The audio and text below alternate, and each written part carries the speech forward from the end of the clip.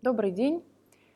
Меня зовут Екатерина Сергеевна Алисиевич. Я кандидат юридических наук, доцент, заведующий кафедрой международного интеграционного права Института права и национальной безопасности Российской академии народного хозяйства и государственной службы при президенте Российской Федерации. Тема лекции «Рабство, работорговля и торговля людьми как преступление по современному международному праву». Рабство и торговля людьми, казалось бы, должны были остаться в далеком прошлом. Однако и сегодня это глобальный вызов, который стоит перед подавляющим большинством государств различных регионов мира. В подтверждение этому достаточно обратиться к Всемирному докладу по торговле людьми, опубликованному Управлением по преступности и наркотикам Организации Объединенных Наций в 2018 году. Для подготовки этого доклада было проведено исследование в 142 странах мира, и каждое из этих государств являлось государством транзита, назначения или государством, из которого уезжали люди, ставшие жертвами торговли людьми.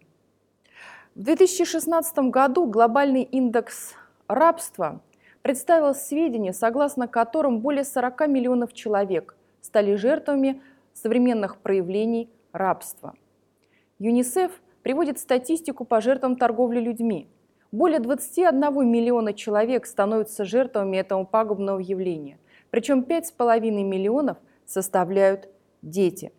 Эти цифры свидетельствуют о том, что торговля людьми – это глобальная угроза для всех современных достижений человечества. Это вызов, бороться с которым международное сообщество может только объединив усилия. Торговля людьми в настоящее время стимулируется миграционными потоками, их расширением, их перераспределением, вооруженными конфликтами, стихийными бедствиями, политической и экономической нестабильности, которые стимулируют людей к тому, чтобы уезжать из государств своего гражданства и государств своего постоянного происхождения. Вынужденная миграция тесно связана с торговлей людьми.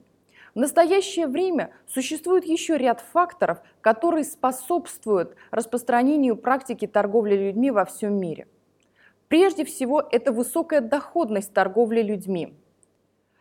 По данным Международной организации труда, опубликованным еще в 2014 году, доходность торговли людьми фактически сравнима с доходностью от наркотрафика и от торговли оружием. Второй фактор, который осложняет борьбу международного сообщества с торговлей людьми, это возрастающая доля транснациональных преступлений торговли людьми. Это осложняет взаимодействие государств, поскольку предполагает высокую степень скоординированности их усилий в борьбе с торговлей людьми, а также современными проявлениями рабства. Жертвами торговли людьми, как следует из Всемирного доклада по торговле людьми 2018 года, становятся преимущественно женщины и дети. Основная цель, доминирующая цель, которую преследуют торговцы людьми, это сексуальная эксплуатация и принудительный труд. При этом в отдельных регионах мира принудительный труд становится все более распространенной формой эксплуатации. В частности, согласно докладу группы Грета, это орган контрольного механизма Конвенции Совета Европы по противодействию торговле людьми 2005 года, именно принудительный труд становится доминирующей формой эксплуатации в отдельных государствах, членах Совета Европы. Кроме того, жертвами торговли людьми все чаще становятся дети, и девочки, и мальчики. Девочки, как правило, эксплуатируются в сфере секс-индустрии.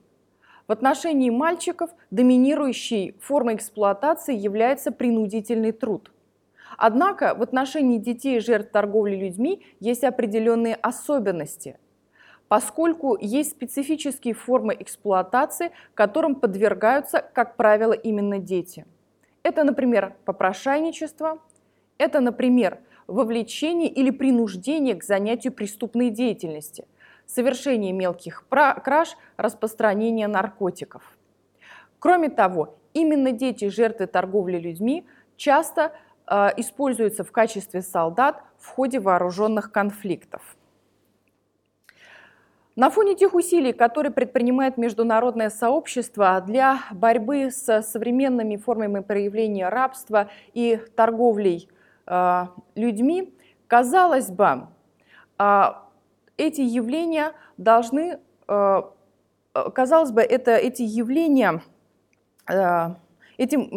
на фоне значительного числа международно-правовых актов, посвященных противодействию торговле людьми и рабству в его традиционной современной форме, разветвленная сеть различных органов, которые были учреждены в рамках Организации Объединенных Наций, а также в рамках различных региональных организаций, таких как Совет Европы, Организация американских государств, Африканский союз, ОБСЕ и некоторых других, рабство и торговля людьми должны были, если не прекратить свое существование, то, по крайней мере, в настоящее время их распространенность должна была снизиться.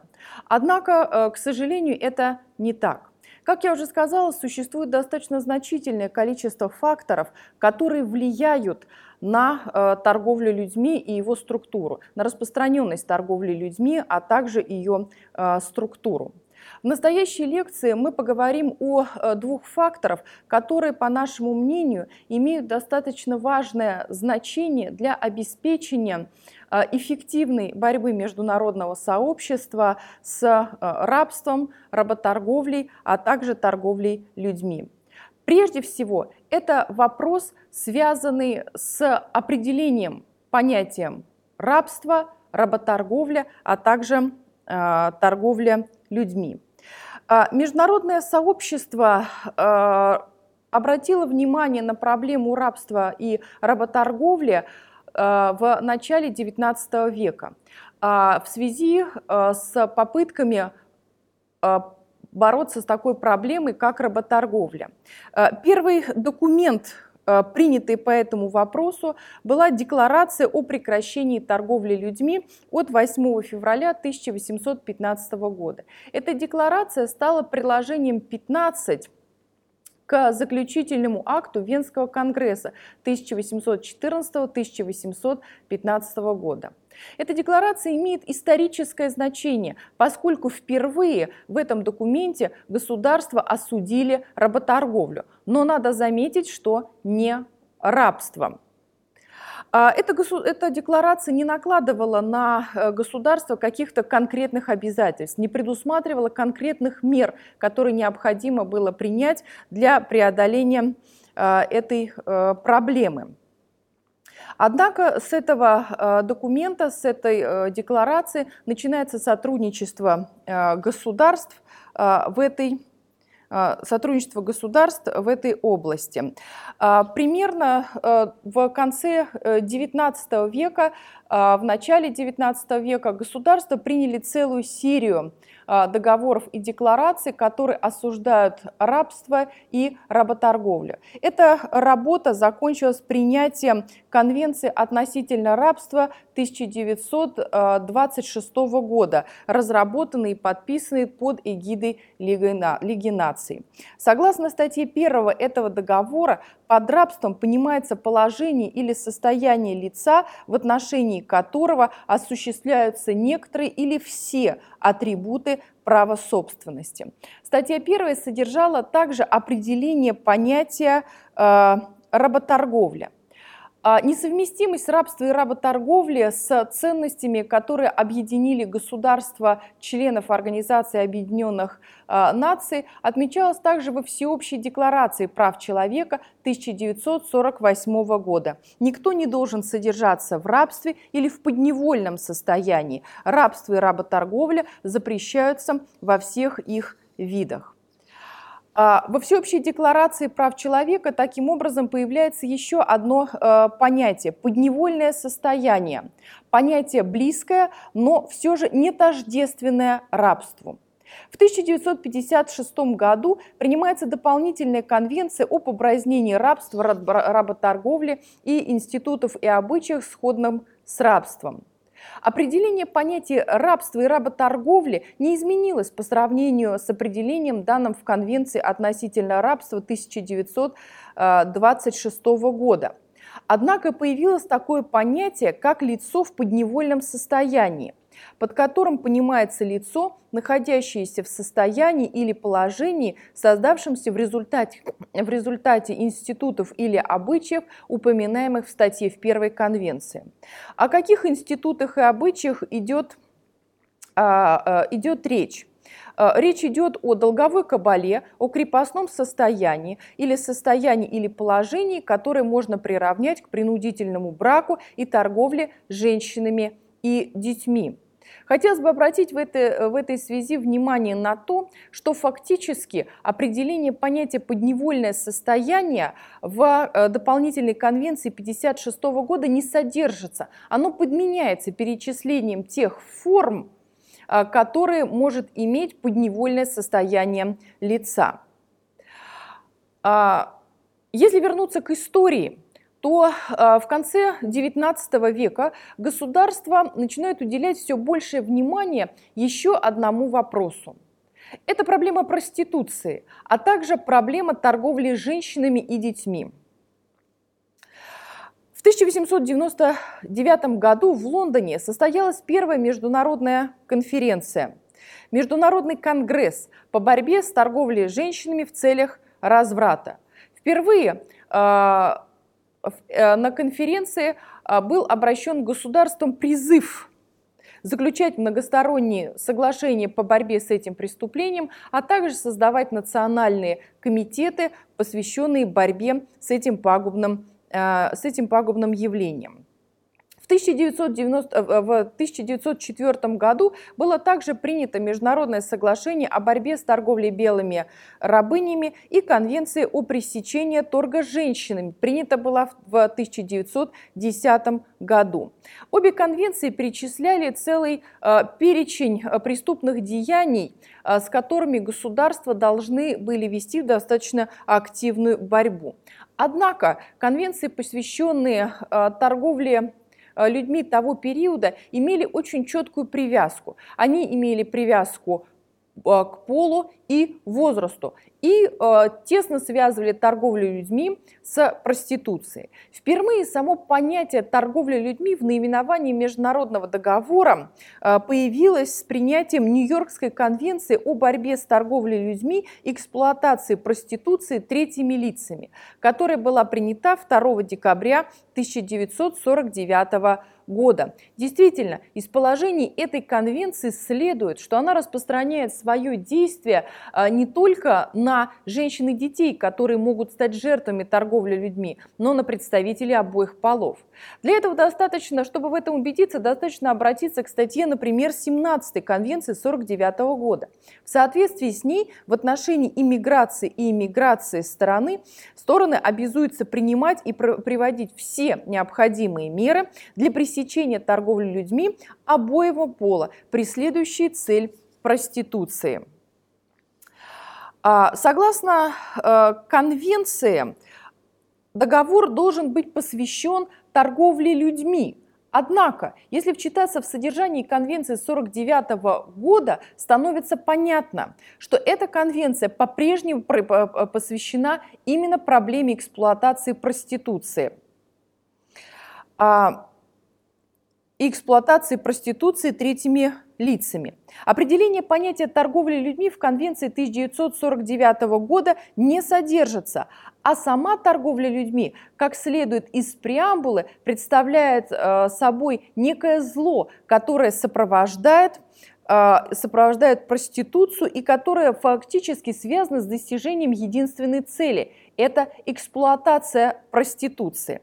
При этом обращает на себя внимание, что по сути в Конвенции 1949 года не проводится различие между эксплуатацией проституции и между торговлей людьми, которая преследует цели проституции, хотя по сути это два разных состава.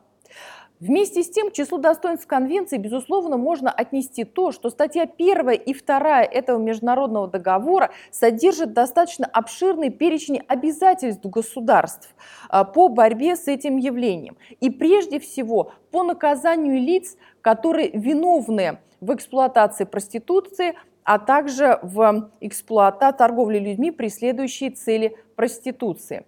Вообще, этот и предшествующие договоры, которые посвящены проблеме торговли людьми, являются отражением общего подхода того времени, ориентированного прежде всего на сотрудничество государств в уголовно-правовой сфере и на привлечение к ответственности лиц, виновных в торговле женщинами и детьми или в эксплуатации проституции применительно к обоим полам. То есть доминирование уголовно-правового аспекта в данном случае идет в некоторый ущерб к защите прав жертв торговли людьми. Проблема защиты жертв торговли людьми – это вопрос, который будет подробно освещаться только в последующих международных договорах. Начиная с Конвенции 1949 года, само понятие торговли людьми начинает достаточно широко использоваться в международных договорах, особенно специальных. Например, согласно шестой статьи Конвенции о ликвидации всех форм дискриминации в отношении женщин 1979 года, государства-участники принимают все соответствующие меры, включая законодательные, для пресечения всех видов торговли женщинами и эксплуатации проституции третьих лиц.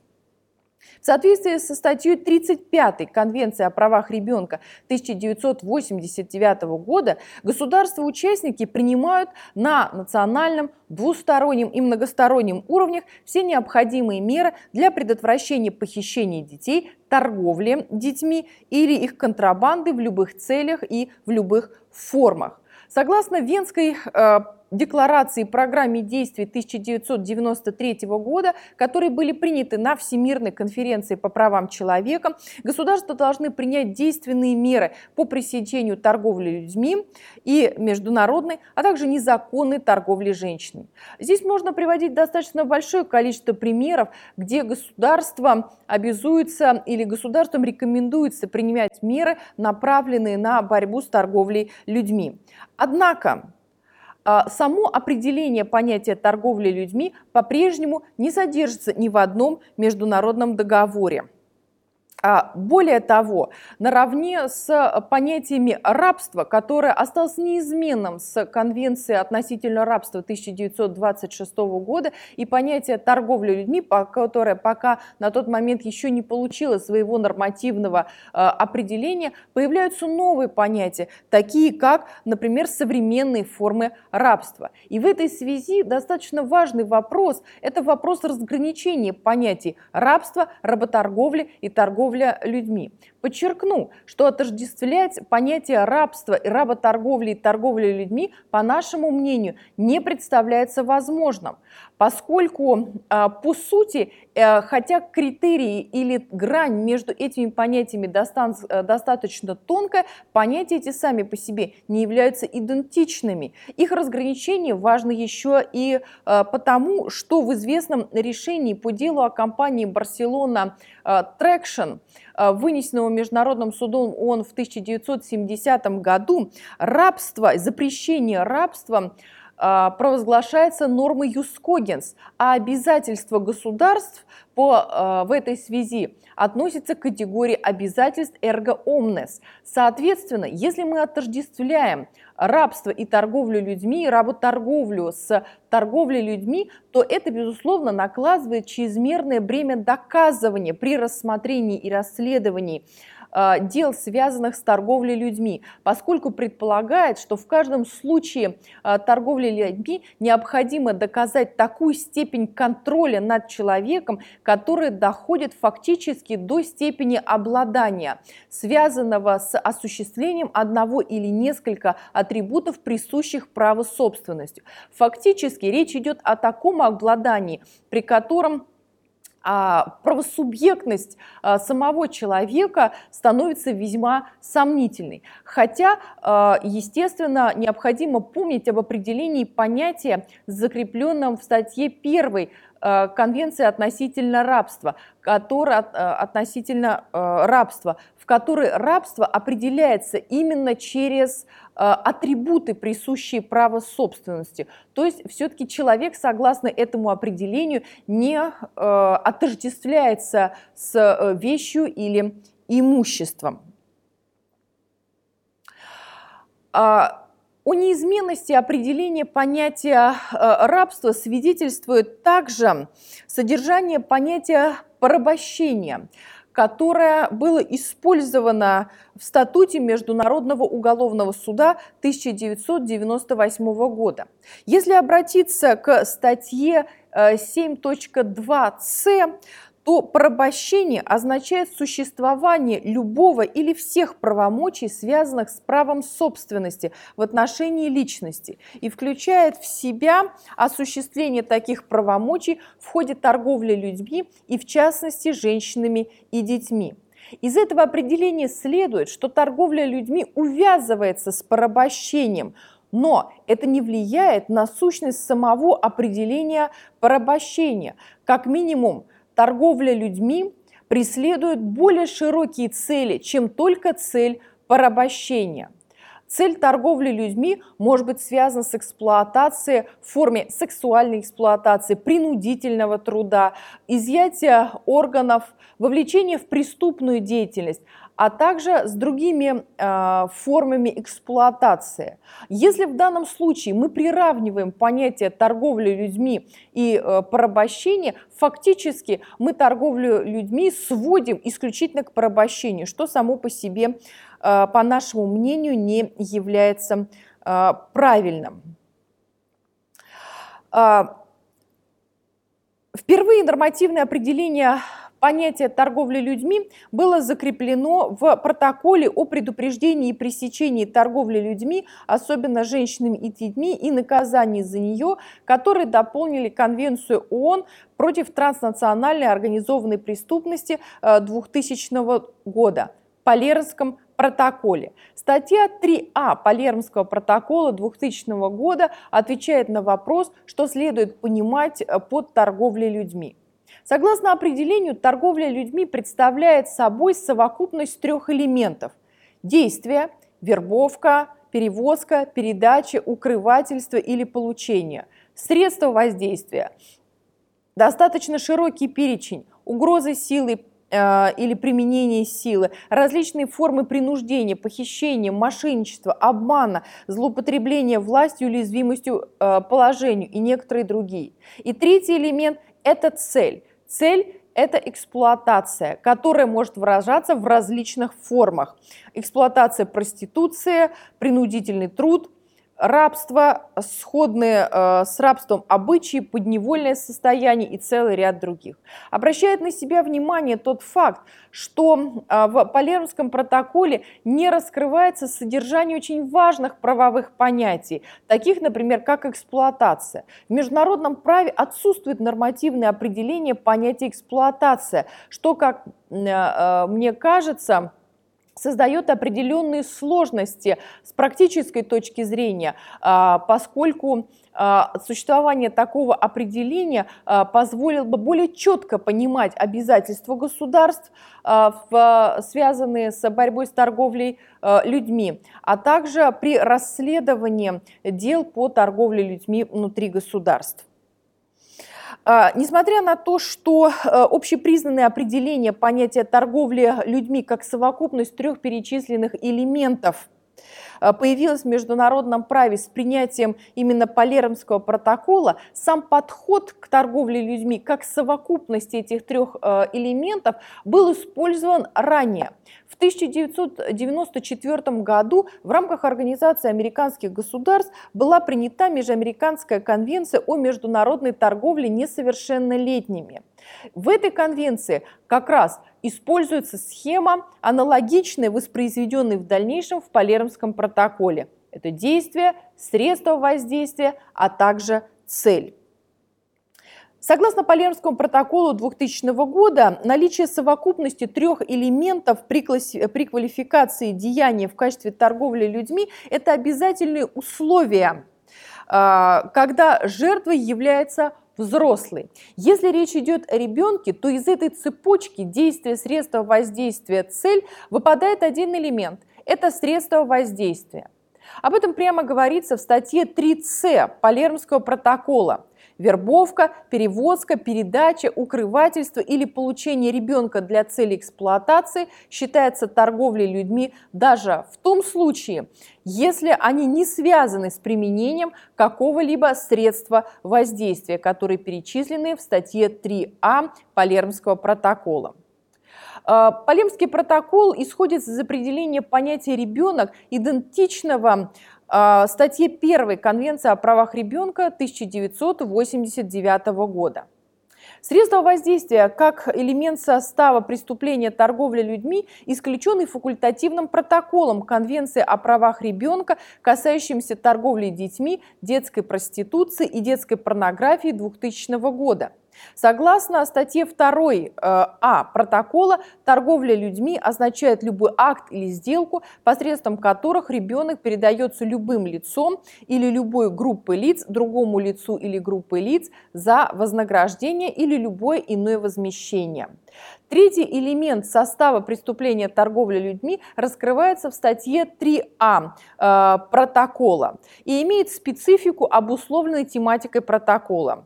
То есть предложение передачи или получения каким бы то ни было средствами ребенка с целью сексуальной эксплуатации, передачи органов ребенка за вознаграждение, использования ребенка на принудительных работах. При этом обращает на себя внимание, что из определения понятия торговли детьми по сути выпали некоторые действия, перечисленные в статье 3 Палермского протокола 2000 года, такие как вербовка и укрывательство. На наш взгляд, это упущение факультативного протокола к Конвенции о правах ребенка. Определение понятия торговли людьми, сформулированное в Палермском протоколе 2000 года, полностью или частично было воспроизведено в целой серии международных договоров регионального характера. Например, в Конвенции Совета Европы о противодействии торговле людьми 2005 года определение понятия торговли людьми абсолютно идентично Палермскому протоколу 2000 года. По такому же пути пошли и разработчики Конвенции ОСИАН о борьбе с торговлей людьми, особенно женщинами и детьми 2015 года. В некоторых международных договорах состав торговли людьми имеет определенную специфику. Допустим, в соглашении о сотрудничестве государств-участников СНГ в борьбе с торговлей людьми, органами и тканями человека 2005 года. Статья 1 этого договора содержит совокупность трех элементов – действие, средство воздействия и цель. Вместе с тем, два очень важных элемента, которые содержатся в Палермском протоколе 2000 года, в Конвенции СНГ 2005 года опущены. Во-первых, это положение о согласии жертвы торговли людьми на запланированную эксплуатацию, которое не должно приниматься во внимание, если было использовано любое из указанных в определении средств воздействия. И второе важное, на наш взгляд, упущение определения в Конвенции СНГ – это то, что положение об исключении средства воздействия из цепочки элементов, образующей состав торговли людьми, применительно к детям. Согласно статье 3А Палермского протокола 2000 года, среди форм эксплуатации, которая является целью торговли людьми, указаны рабство или обычаи, сходные с рабством, а также подневольное состояние.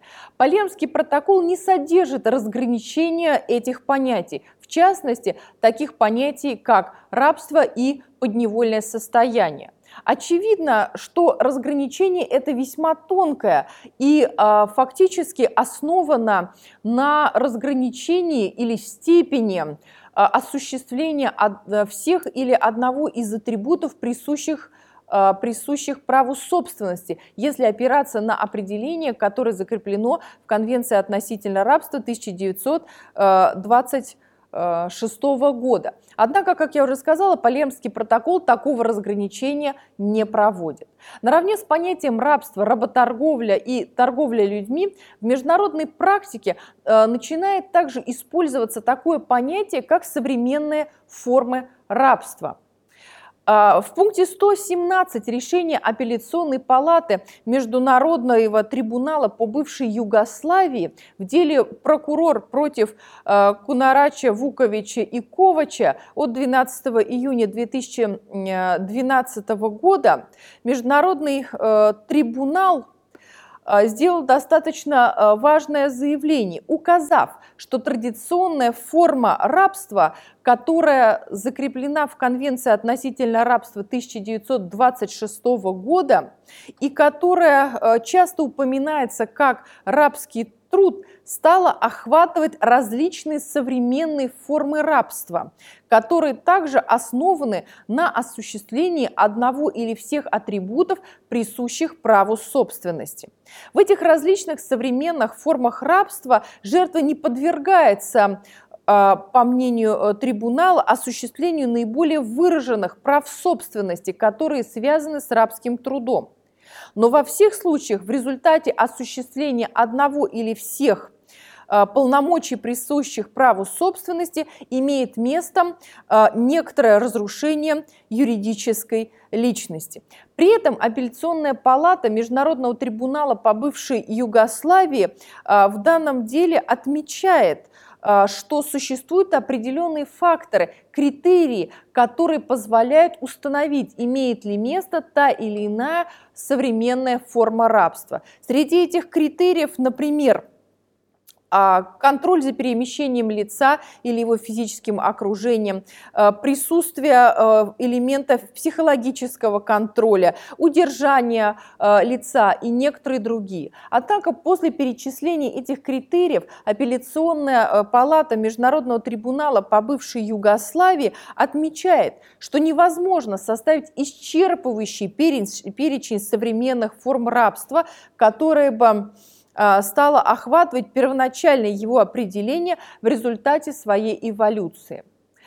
Действительно, изменение современной жизни приводит и к изменению или расширению перечня так называемых современных форм рабства. Однако хотелось бы еще раз подчеркнуть, что само определение понятия рабства не изменилось с Конвенции относительно рабства 1926 года. И расширение этого понятия, в том числе за счет так называемых современных форм рабства, создает определенную угрозу для включения в эту категорию неопределенного количества различных форм ограничения свободы, различных форм зависимости. Поэтому, по нашему мнению, определение понятия рабства должно сохраняться в своем неизменном виде, в том виде, как оно было определено в первой статье Конвенции относительно рабства 1926 года. Позиция Апелляционной палаты Международного трибунала по бывшей Югославии была также проанализирована в нескольких постановлениях Европейского суда по правам человека. В деле Селиаден против Франции Европейский суд также обратился к понятию рабства в контексте статьи 4 Конвенции Совета Европы о защите прав человека и основных свобод. Между позицией Апелляционной палаты МТЮП и позицией Европейского суда по правам человека есть определенная разница. Эта разница заключается в том, что Европейский суд по правам человека увидел в определении понятия рабства Конвенции относительно рабства 1926 года то, что Конвенция требует осуществления над человеком настоящего права собственности и сведения его статусу к статусу вещи. Подобная позиция была воспроизведена Европейским судом по правам человека в постановлении по делу Ранцев против Кипра и России. Постановление, в котором Европейский суд по правам человека впервые отнес торговлю людьми к статье 4, поскольку сама статья 4 Европейской конвенции, равно как и весь текст Конвенции Совета Европы о защите прав человека и основных свобод, не содержит такого понятия, как торговля людьми. Как отмечалось выше, понятие современной формы рабства выступает в настоящее время скорее как некое обобщающее понятие, поскольку не существует нормативного определения понятия современных форм рабства, а также закрепленного в каком-либо международном договоре или декларации, собственно, современных форм проявления рабства. Более того, в некоторых случаях происходит отождествление или отнесение торговли людьми, например, к современным формам рабства, что само по себе, на наш взгляд, безусловно, неправильно. Как отмечалось выше, международное право на сегодняшний день включает достаточно значительный круг международных договоров универсального и регионального характера, направленных на противодействие торговле людьми. В рамках Организации Объединенных Наций создан целый ряд органов и специальных процедур, которые занимаются этой проблематикой.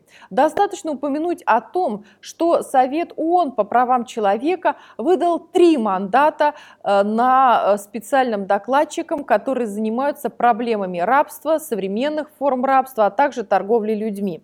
Это специальный докладчик по современным формам рабства, специальный докладчик по вопросу о торговле людьми, особенно женщинами и детьми, специальный докладчик по вопросу о торговле детьми, детской проституции и детской порнографии. Кроме того,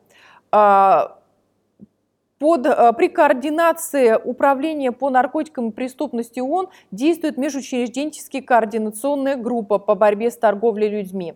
В рамках ООН под эгидой Управления Верховного комиссара ООН по правам человека действует целевой фонд добровольных взносов ООН по современным формам рабства. При этом интересно, что ключевой международно-правовой акт, посвященный борьбе с торговлей людьми, каковым является Палермский протокол, не предусматривает учреждение контрольного органа, который бы осуществлял функции мониторинга ситуации с торговлей людьми в государствах. Представляется, что это определенное упущение. Разнообразие различных специальных процедур и органов, действующих в рамках Организации Объединенных Наций, не способствует повышению эффективности борьбы с рабством, работорговлей и торговлей людьми на современном этапе. Однако, безусловно, одно. Именно координирующая роль Организации Объединенных Наций, координация как в пределах на уровне ООН, так и во взаимодействии с региональными организациями, такими как Совет Европы, как Организация американских государств и другими, безусловно, позволило бы обеспечить и существенно повысить эффективность борьбы с этими пагубными явлениями. Тем более, что обязательства, круг обязательств, которые на себя принимают государства по соответствующим международным договорам, достаточно обширен. Собственно говоря, это обязательства, которые можно разделить на 2 большие группы. Это обязательства, которые связаны с предотвращением случаев торговли людьми, которые связаны с расследованием дел о торговле людьми, а также привлечением к ответственности виновным. Кроме того, сюда относится и взаимодействие между государствами для координации их работы по делам о торговле людьми. Вторая группа обязательств связана с оказанием помощи и защитой прав и интересов жертв торговли людьми. При этом, к примеру, Палермский протокол имеет совершенно определенный уклон в сторону сотрудничества государств по уголовно-правовой составляющей. Это неудивительно, поскольку протокол является протоколом к Конвенции ООН о транснациональной организованной преступности, соответственно, ориентирован прежде всего на уголовно-правовую составляющую. Однако правозащитная составляющая в данном случае имеет не менее важное значение. И в этом смысле хорошим примером, если не приоритета, то, по крайней мере, равного первому направлению значения которые должны уделяться этой проблеме, представляет Конвенция Совета Европы о противодействии торговле людьми 2005 года. Согласно этой конвенции,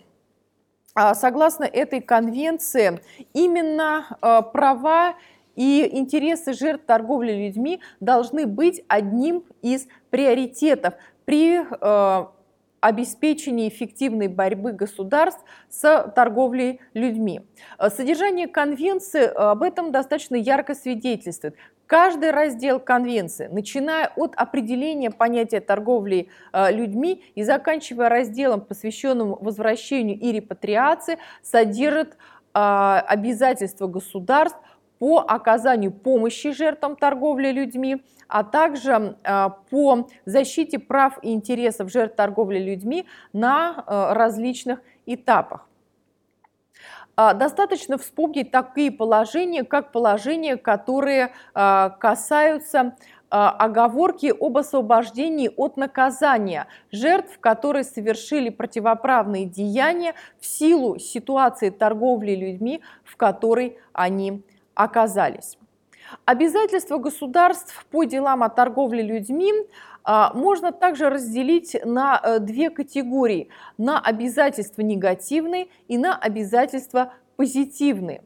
Негативные обязательства предполагают то, что государство воздерживается от действий, которые могут быть квалифицированы как торговля людьми. Однако наибольшие сложности, безусловно, представляет выполнение государствами своих позитивных обязательств: предотвращение торговли людьми, включение в уголовное законодательство положений, предусматривающих соразмерную ответственность за торговлю людьми, своевременная идентификация жертв торговли людьми и признание их потерпевшими, а также проведение эффективного расследования случаев торговли людьми. И, наконец, это привлечение к ответственности виновным. Среди наиболее проблемных вопросов, которые возникают, когда речь идет о торговле людьми, это, собственно, практические проблемы, с которыми сталкиваются жертвы торговли людьми в первую очередь.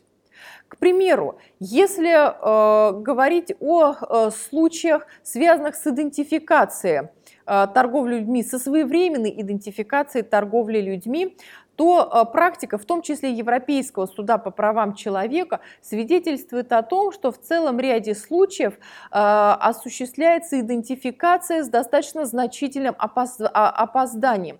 То есть статус потерпевшего присваивается по прошествии иногда достаточно длительного периода времени. Еще одна проблема, которую констатирует в своей практике, к примеру, Европейский суд по правам человека, это проблема обеспечения предотвращения случаев торговли людьми. В известном деле Чоудури против Греции, постановление по которому было вынесено в 2017 году, Европейский суд по правам человека констатировал, что в деле, где фигурировало значительное количество нелегальных мигрантов, прибывших в Грецию для сбора клубники из Бангладеш, информация о существующей практике привлечения нелегальных мигрантов к такого рода работам была доступна и правозащитной организации, а также омбудсман Греции неоднократно обращали внимание на эту проблему. Однако греческие власти не предпринимали необходимых усилий для борьбы с этим пагубным явлением. Еще одна проблема, которая достаточно часто возникает в делах, связанных с торговлей людьми и касается детей, это, например, установление истинного возраста лица. Действительно, не всегда возможно точно установить этот возраст, особенно когда ребенок не готов сообщить свой истинный возраст, опасаясь преследования торговцев людьми или руководствуясь какими-то иными целями. Таким образом, торговля людьми – это, безусловно, комплексное явление. И несмотря на усилия, предпринимаемые международным сообществом, в настоящее время не только торговля людьми, но и современные формы проявления рабства по-прежнему существуют во всем мире. И для эффективной борьбы с этими явлениями координирующая роль Организации Объединенных Наций должна быть основной, и главенствующими и путями для обеспечения эффективной этой борьбы должно быть объединение правозащитного подхода, а также обеспечение уголовно-правовой составляющей в делах, связанных с борьбой с торговлей людьми. Спасибо за внимание.